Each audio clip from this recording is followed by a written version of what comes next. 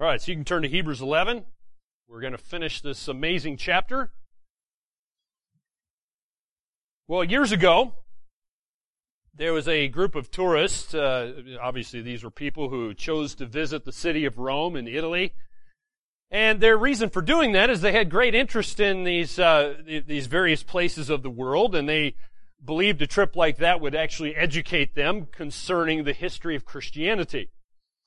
Well, one day they were scheduled to visit the what's left of the Colosseum. You'll see in the picture here. Obviously, the floor of the Colosseum's all gone these days. You can see what was underneath. But anyway, upon their arrival at the Colosseum, there they had hired a guide to help them tour the Colosseum. And the first story he told them concerned the deaths of a vast number of Christians within that very building there. And they questioned him as to whether relics of those former days could still be obtained. And the guide turned to them and he answered them by saying this. He said, "Gather dust from the Colosseum. It is all the martyrs." This has been the end of many of heroes of the faith. Not all of them, of course. Many died there. And they died taking a stand for Jesus Christ and for the cause of Christ. And they stood firm for God, and they laid down their lives because of the truth and because of Jesus Christ. And today, as we come to the conclusion of Hebrews 11, we're going to examine what happened to some of the Old Testament heroes of the faith. Some of them. And many of them laid down their lives too. So let's read from Hebrews 11, God's words. These are the words of the living God from Hebrews 11, starting in verse 32. Verse 32 says, "And what more shall we say?" Like we've already had 31 verses. Well, what more shall we say? "For time would fail me to tell of Gideon, Barak, Samson, Jephthah, and of David and Samuel and the prophets, who through faith conquered kingdoms, enforced justice, obtained promises, stopped the mouths of lions, quenched the power of fire, escaped the edge of the sword, were made strong out of weakness, became mighty in war, put foreign armies to flight. Women received back their dead by resurrection. Some were tortured, refusing to accept release, so they might rise again to a better life. Others suffered mocking and flogging, and even chains and imprisonment. They were stoned. They were sawn in two. They were killed with the sword. They went about in skins of sheep and goats, destitute, afflicted, mistreated, of whom the world was not worthy, wandering about in deserts and mountains and in dens and caves of the earth. And all these, though commended through their faith, did not receive what was promised, since God had provided something better for us, that apart from us, they should not be made perfect." That ends chapter 11. So we got some heroes of the Old Testament mentioned here. I hope though they are flawed in many ways, every single one of these people have some serious flaws, just like I do. They are, nevertheless, God has put them here as heroes of the faith. So who are these heroes of the faith, particularly the ones mentioned in verse 32? Well, notice it starts with Gideon. Gideon was a judge. God used Gideon to free Israel from the oppression of particularly the Midianites. And he had started with a rather significant sized army, but God whittled his army down to only 300 men, and God used 300 men to defeat an army of 135,000 soldiers. And in the process proved that God's people gained victory not through military might and strength, but through unreserved commitment to God. So they didn't even have missiles and atomic bombs and machine guns and all kinds of cool weapons. It was torches and trumpets. Isn't that an amazing story? Well, that's the first one mentioned. The next, number 2, is Barak.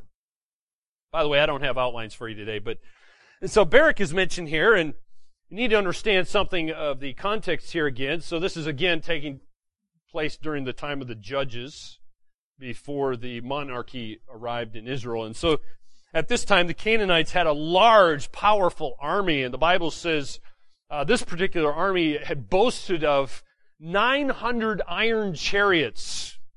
I mean, these were like the top military weapons of the day. Imagine 900 tanks, for example. It's kind of the equivalent, or 900 atomic bombs or whatever. I don't know. But I don't know, because we don't, other than Mitsubishi, we don't drive around in chariots anymore, do we?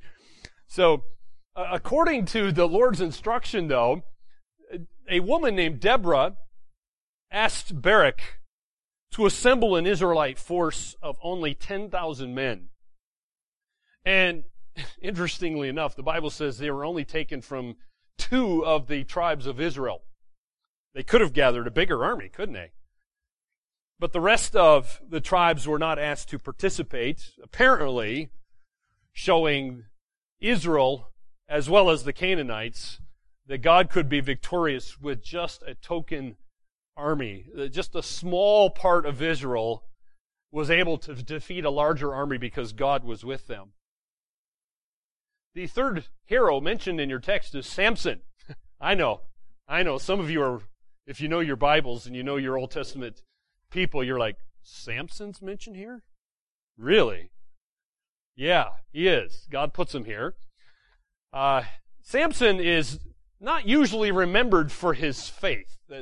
I don't usually put him in that category. If God hadn't done it, I wouldn't be doing it. What is he usually known for, right? Big muscles? Long hair? I don't know. That's the imagery I remember, when I was a little twerp, and my teacher in Sunday school was putting pictures on the board for me. That's what I remember. His physical strength, maybe his gullibility, his bad choice of women. I don't know. That's what I remember of him. But in many ways, he was very immature, obviously very self-centered, unable to cope with this miraculous power that God had given to him. But nevertheless, God says he's a man of faith. He never doubted that God was the source of his power. That shows some faith. By the way, the hair was only a symbol. I hope you understand that. The source of his power was not the hair. Nevertheless, Samson was a judge of Israel. He was given a very special task of opposing the Philistines. At that time, they were the ones who were ruling over Israel. Now, Samson's own motives for fighting the Philistines were a mixed bag, so to speak. But nevertheless, despite his own selfishness and so forth, he knew he was doing God's will, and he was doing it through God's power. The fourth hero of the Old Testament mentioned here is Jephthah. And again, if you know your Bible, I wouldn't be putting him here in this category, but God does. Again, it's interesting choice of people. Jephthah was a judge that God used to break the power of the Ammonite domination over Israel. He was willing to face the enemy in battle not because he was awesome or he had some awesome army, but just because his faith was in God's power to give him the victory. And so despite the fact that this father, he was a father who made a very foolish vow that the first thing that came out of his house was going to be killed and sacrificed, and sadly his daughter was the first thing that he saw. I think that was a very foolish vow, but nevertheless, Jephthah's trust was in God, and his power, of course, came from God. And there's many lessons we can learn from these people, but one comes to my mind is that even people of faith make mistakes. Even people who have great faith in God still make mistakes, and nevertheless, God honored Jephthah for his faith, not his foolishness. The fifth hero of the faith mentioned here is David. David was the founder of the great dynasty. Eventually from David comes the Messiah, Jesus Christ, and David displayed tremendous faith in God in many ways. One of the great cool stories of the Bible is when David defeated the giant Goliath, right? I mean, the whole army of Israel's cowering in the trenches, not willing to fight Goliath, and here's just a little boy or a teenager comes along and he says, "Where's your courage, guys?" The whole army of Israel's not willing to take him on, but the boy comes along with a sling and some stones, and God uses him to defeat Goliath. David showed great faith as in all the running from King Saul. The king of Israel was trying to kill him, but nevertheless, David remained firm in his faith in God. David had a great attitude toward God's promises. He was firm that God's promises would be true, particularly the future of the throne of Israel. There's a great, you've probably heard of the great covenant called the Davidic covenant, I hope, that one day the Messiah would come, would rule and reign, and he did. And of course, David, you know, he wasn't perfect. He wasn't sinless. And God called him, nevertheless, the fact that he's still a sinner, God called him a man after his own heart. A man who would do all God's will. And so, he pleased God because of the courage of his faith and the trust in God, and he was willing to do God's will, even though it might be hard. Number 6 hero is mentioned in your Bible there is Samuel. Samuel. Now, one thing that distinguishes Samuel from the other ones is Samuel's not a warrior. He's not some awesome soldier. He did fight a battle equal to any soldier would face, though. His great foes were not necessarily soldiers, but Samuel's great enemies were idolatry and immorality. He had to stand up in a polluted society and fearlessly speak God's truth to his people there. His harshest opponents, would you believe, were not the Canaanites, but his own people, Israel. And you probably know it takes great courage to stand up to your own people, to your own family, to come up against friends who seem to be worse than your enemies. Social pressure can be more frightening sometimes than military power for some people. Well, this prophet of God was faithful to God throughout his life. Praise God. So that's the ones that are mentioned here by name. What did they do? Here's your second question to consider from the text. What did they do? Well, first of all, we see the author of Hebrews, it gives us a list of some actions that were taken from these Old Testament heroes, and it's coming from them simply because they believed God. The first one mentioned here is they subdued kingdoms. These heroes subdued kingdoms. Now, you're not going to see names mentioned here, so it's kind of a bit of an inference. If you look back in your Old Testament, you know your history there, you can kind of pick up on who God's talking about there. But surely one of the people God must be talking about here is Joshua. And Joshua led Israel in the conquest of the promised land of Canaan by driving out those people who were there inhabiting the land. By the way, this is not genocide. That land belonged to Israel. This is a little rabbit trail, but God had promised that land. That's why it's called the promised land. God had promised that to Israel.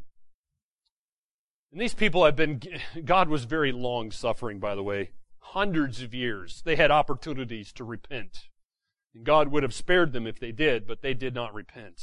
And so, the judges overthrew the various oppressors of Israel during that time period. Number 2, what did they do? They performed righteousness. Through faith, this was accomplished. So they both led holy lives. They governed their people according to righteousness. And in fact, it even says that of King David in 2 Samuel chapter 8. Number 3, they obtained promises. Well, of course, They never saw the complete fulfillment of God's promises or His covenant with Abraham. Remember God's promise, His covenant with Abraham? We call it the Abrahamic covenant. Well, you can read that in the first couple verses of Genesis chapter 12, if you're not familiar with that. But what they did see was the fulfillment of specific promises made to them by God. And as they were promised, Joshua conquered the promised land of Canaan, and Gideon and others overcame their oppressors. God used the judges to accomplish His purposes. And eventually, the great King David comes along, and God puts him on the throne. We see that, next, number 4, that God shut the lions' mouths. I hope you're familiar with this story. I don't have time to go in depth on this, but what a great story when God sent an angel right there in the lion's den. He shut the mouths of those lions. Daniel could have been consumed. Daniel could have died for his faith in God, but nevertheless, God protected Daniel. And he was protected from harm because of his faith. That's what it says in Daniel chapter 6.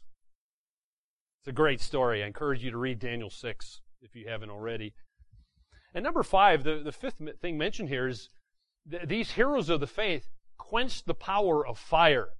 So again, coming from Daniel, you probably know the story, hopefully, where God honored the faith of Daniel's 3 friends, Shadrach, Meshach, and Abednego.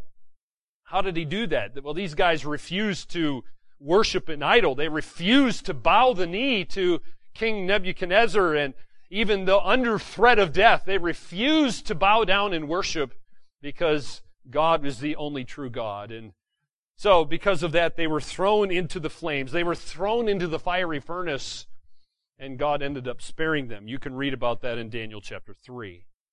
So they themselves didn't quench the fire, but it kind of appeared that way, at least to King Nebuchadnezzar. And then number 6, we see they escaped the sword. We see many examples of this. For example, Moses escaped the sword of Pharaoh. He didn't die. Elijah escaped the sword of Queen Jezebel. Queen Jezebel had killed many prophets of God, but Elijah was spared. And the other prophet, Elisha, was also spared by God. He escaped the sword of King Jehoram, who at the time was the king of Israel. Those are just some of the examples we see specifically mentioned in the Bible. Number 7 is we see here these people, these heroes were made strong from weakness. One person that comes to my mind is Samson. You remember after Samson, God took his strength away from Samson, and Samson was blinded and became a prisoner of the Philistines. The Bible says that he received his strength at the end of his life. There he was. He was attached to the 2 great pillars of that temple, to the false god Dagon, and God gave him great strength again to accomplish a great victory. Gideon, who was the least important individual in his father's house, the Bible says. The Bible also says that through his faith, though, he wrought great triumphs for God, and he was called a mighty man of valor. David, as a young man, successfully defeated the great warrior Goliath. Those are just a few how we see God taking weakness and showing Himself strong. The last one mentioned here in the text is number 8. They became courageous and they turned armies to flight. Well, this was repeated many times throughout Israel's history. So as long as God's people had faith in Him, God continued to grant them victory over their enemies. But when they turned to idols and themselves, they often lost, and God used the enemies to defeat them. And it's interesting, you could refer to all kinds of people, even the ones already mentioned here. There's so many. Joshua, Barak, Gideon, the list goes on and on and on. But a third question we need to look at here, moving on, we see they suffered greatly. These heroes of the faith suffered greatly. What did they suffer? Well, the first one mentioned in verse 35 is they were tortured. You see that, verse 35? They were tortured. Because it says some were tortured. That probably refers to the use of that wheel-like rack upon which victims would be stretched and they would be beaten mercilessly, usually to the point of death. And it's interesting, the end of verse 35 means there that they were more willing to die than to apostatize and to deny the faith.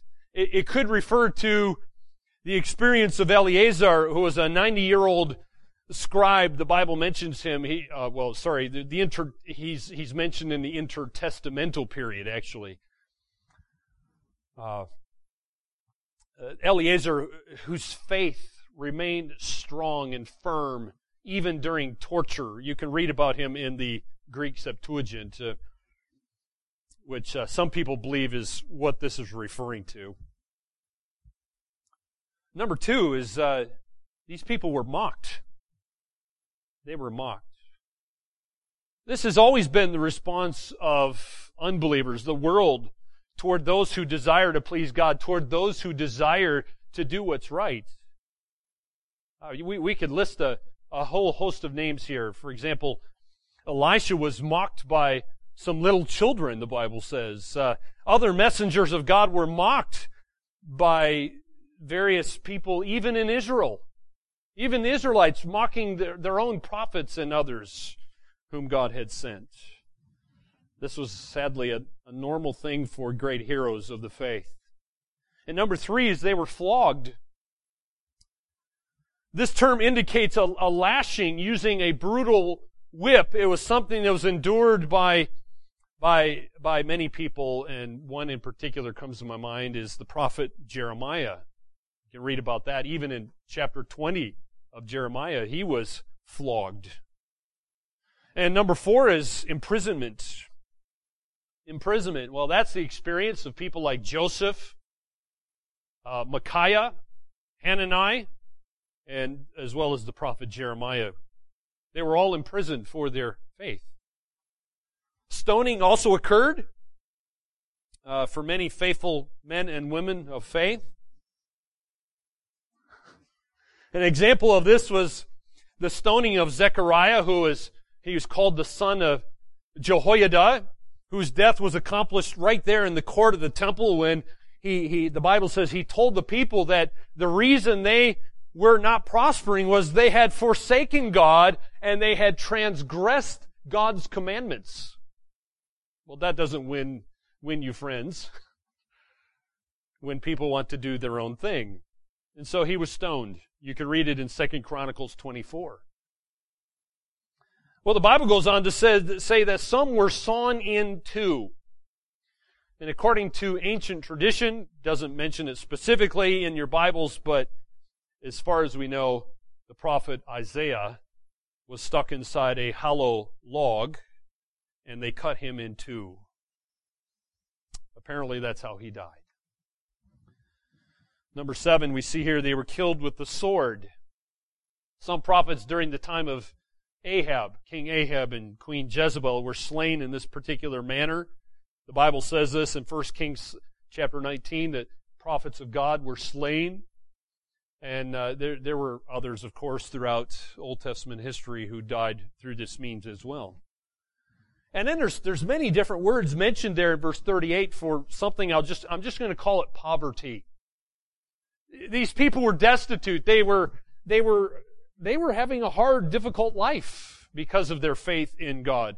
And so this is the experience of hundreds of prophets. Some of them mentioned by Obadiah.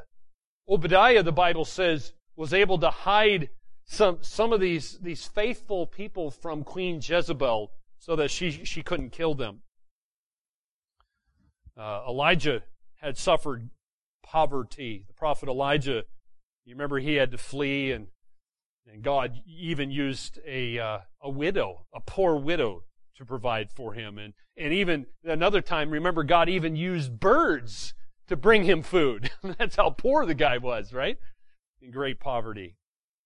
But what does all of this teach us? Why has God put these people in these events here for us? What are they teaching us?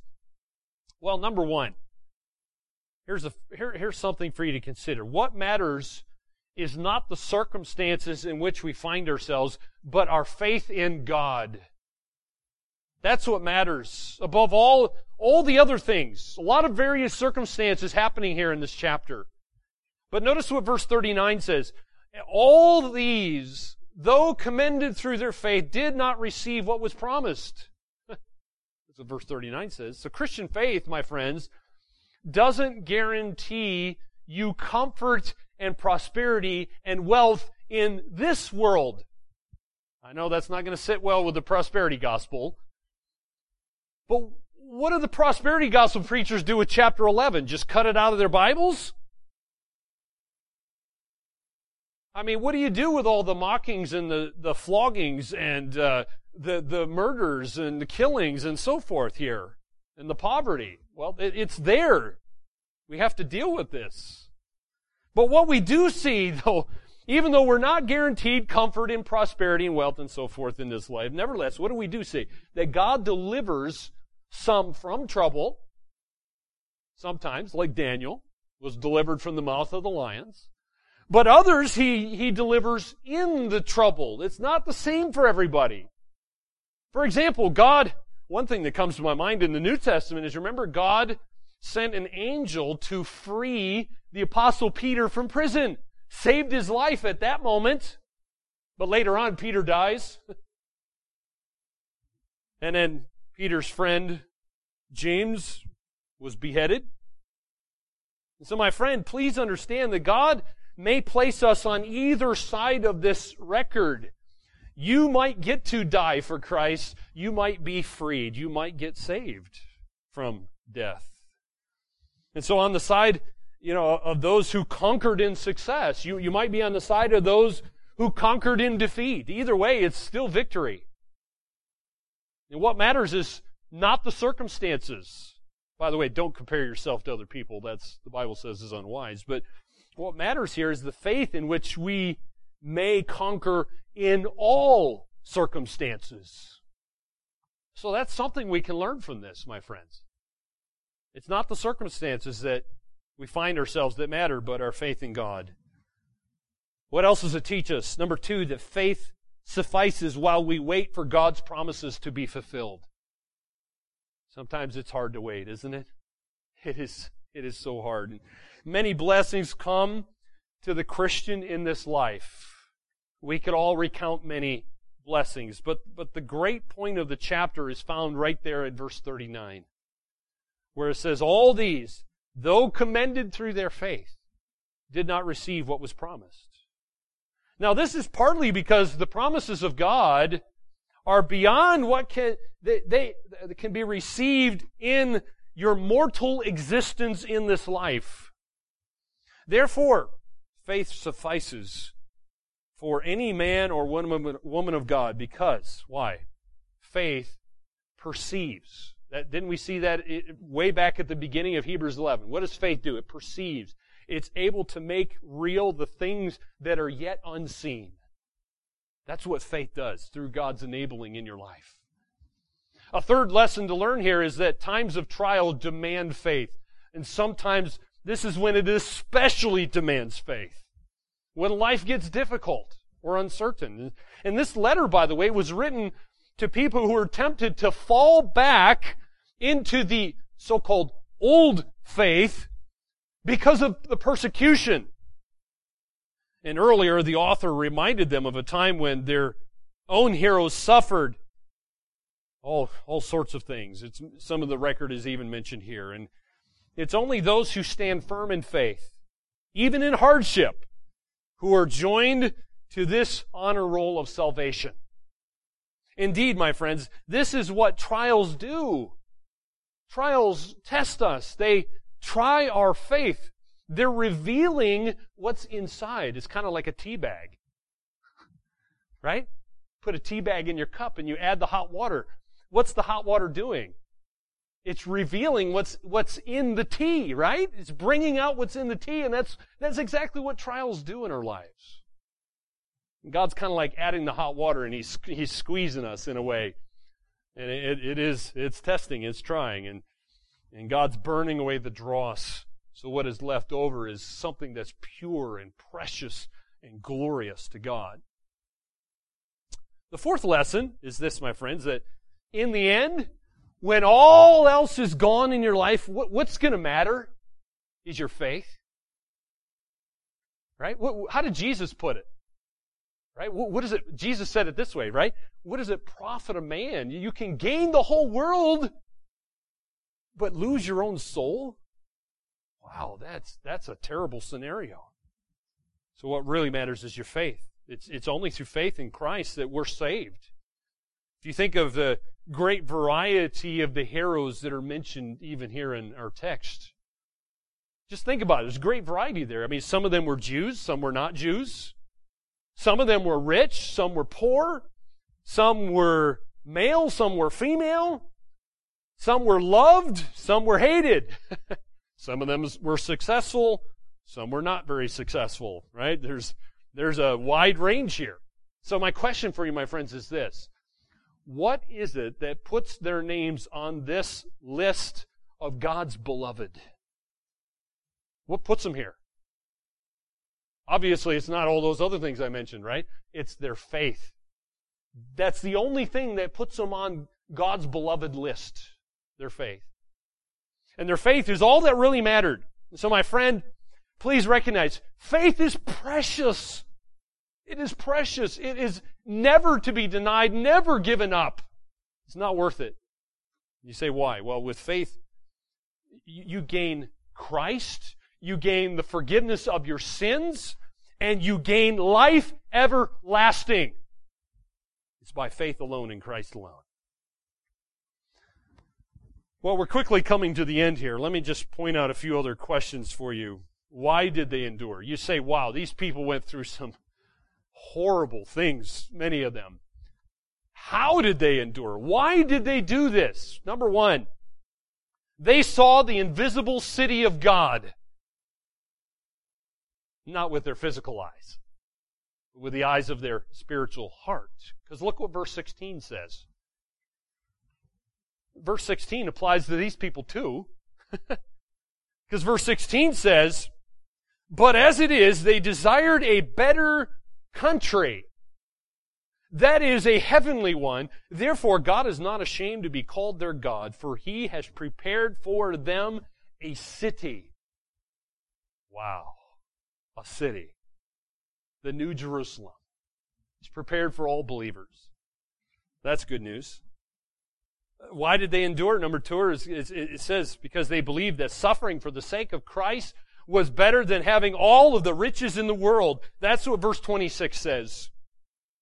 Verse 26 says, as it talks about Moses, he considered the reproach of Christ greater wealth than the treasures of Egypt, for he was looking to the reward. God enabled by faith for Moses to see something bigger and better beyond this life. May God grant you the same ability. And number three, they looked forward to their own resurrection. Their own resurrection. As the end of verse 35 mentions that some were tortured, refusing to accept release, so that they might rise again to a better life. And by the way, God does not believe in reincarnation. This is not going from a cockroach to a rat or, whatever. Oh, no. You get a body, but it's a glorified body, an incorruptible body. It's the same, well, it's not the same body you have now, but you know what I mean, right? You get a body in heaven. You're not a disembodied person in heaven, but it's incorruptible, undefiled, the Bible says. And so these people endured because they were looking toward the resurrection. They had a better future to look forward to. It wasn't their best life now. No, that's not how you get through torture.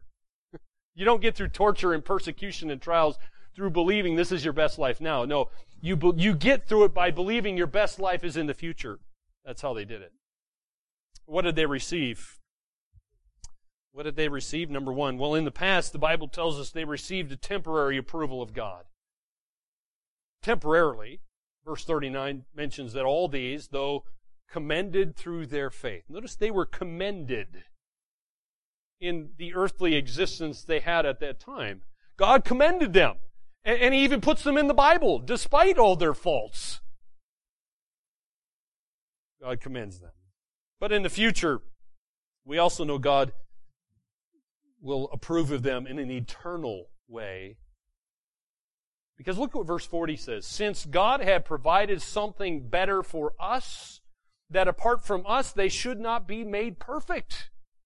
Wow, that's good news. That's how you can do it, my friends.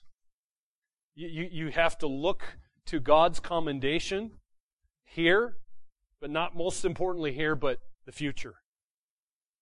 So I ask you, my friends, do you really have faith in God? Do you believe His Word so strongly that your faith could endure the kind of sufferings and the persecutions that these people endured? I know that's really hard to say that in the comfort of we have nice heating and we got a roof over our heads and nobody's attacking us at this moment. And you're sitting on, well, some of you are sitting on padded chairs. You know, the worst suffering that some of you are going through is you're sitting on a plastic chair and you have to listen to me for an hour. But, some people have gone through far worse, right? Well, I like what Mr. Houghton wrote in his book, The Sketches from Church History. He said this, quote, much of the information that survives about Christians in the early centuries of our era concerns their sufferings. The rulers and the governors in that period of history were often willing to use the most inhumane and cruel methods to blot out Christianity. Thousands upon thousands of the early Christians sealed their faith with their blood. They were beheaded. They were burnt at the stake, thrown to wild beasts to be torn to pieces and devoured, and they were cast into boiling oil. Their bodies were mutilated and tortured in as many different ways as men hostile to their beliefs could invent and devise. Yet their faith often sparkled like a precious stone as they faced their persecutors. And some of them spoke words which have echoed down the long corridors of time. And I'm going to mention one of my favorites. One of the disciples of the Apostle John was Polycarp. By the way, they tried to kill the Apostle John. He was one of the ones they threw in boiling oil before they ended up exiling him. But Polycarp was a pastor, an elder. And one of the things that they did during those days, a usual test applied to Christians, was they would try to force the Christians to call Caesar Lord, to worship Caesar, as if he was some divine person. And refusal to do so would usually end in death for the believer. Well, Polycarp was taken before the Roman proconsul and was required to say this oath and to venerate Caesar as God. But he was firm in his refusal. He refused to worship Caesar. And so the Roman proconsul said, hey, Polycarp, I have wild beasts I can feed you to. And if you refuse, I will throw you to them. Polycarp said, send for them. If you despise the wild beasts, I will send you to the fire, said the proconsul. Swear and I will release you. Deny Christ. And here's what Polycarp says, famous words. 86 years I have served Christ, and He has done me no wrong. How then can I blaspheme my King who has saved me? You threaten the fire that burns for an hour and then is quenched. But you know not of the fire of the judgment to come, and the fire of the eternal punishment. Bring what you will. The consul was astonished. He sent a herald to announce to the people that Polycarp has confessed himself to be a Christian. when the torch was applied to the wood and smoke and the flames encircled him, here's what Polycarp was said to have prayed. He said, Lord God, Father of our blessed Savior, I thank you that I have been deemed worthy to receive the crown of martyrdom, and that I might die for you and your cause. That's what he said, apparently. And so it's recorded that the vast multitude marveled at the great difference between the unbelievers and the believers. And they saw what Christian obedience really means. They saw someone who had faith in God. And he's willing to stand for it and die for it. And my friends, Polycarp was no fanciful fool. He was a true hero of the faith. And I thank God for men who were willing to sacrifice their very lives for the truth, to sacrifice for Christ. So here's something for you to consider. Will you pledge to follow the faithful example no matter the cost? Let's pray. Let's pray. Heavenly Father, thank you for the great examples we are called to imitate here in the Hall of Faith of Hebrews 11. And we're thankful for people who aren't mentioned here, many women and children and men of the faith as well. We could look all through the corridors of time. We're thankful that you gave them grace. You enabled them to endure. And we're thankful for the great reward and your commendation upon their lives. We're thankful for a great resurrection, a glorious future to look forward to. So would you grant us and give us eyes of faith, spiritual eyes that are able to see beyond this life, to see the great realities of heaven and Christ and a glorious future reserved for all believers in Christ. For any unbeliever here today who is not believing in Christ, may they see their only hope for a glorious future is for faith in Christ, not in themselves or anything else. Would you grant them repentance that leads to eternal life? Those of us who are believers, who are genuine Christians, may we keep trusting all through our lives, even through the uncertain days we are now facing. And many of us might even become martyrs ourselves in the days to come. May you give us grace to endure faithfully.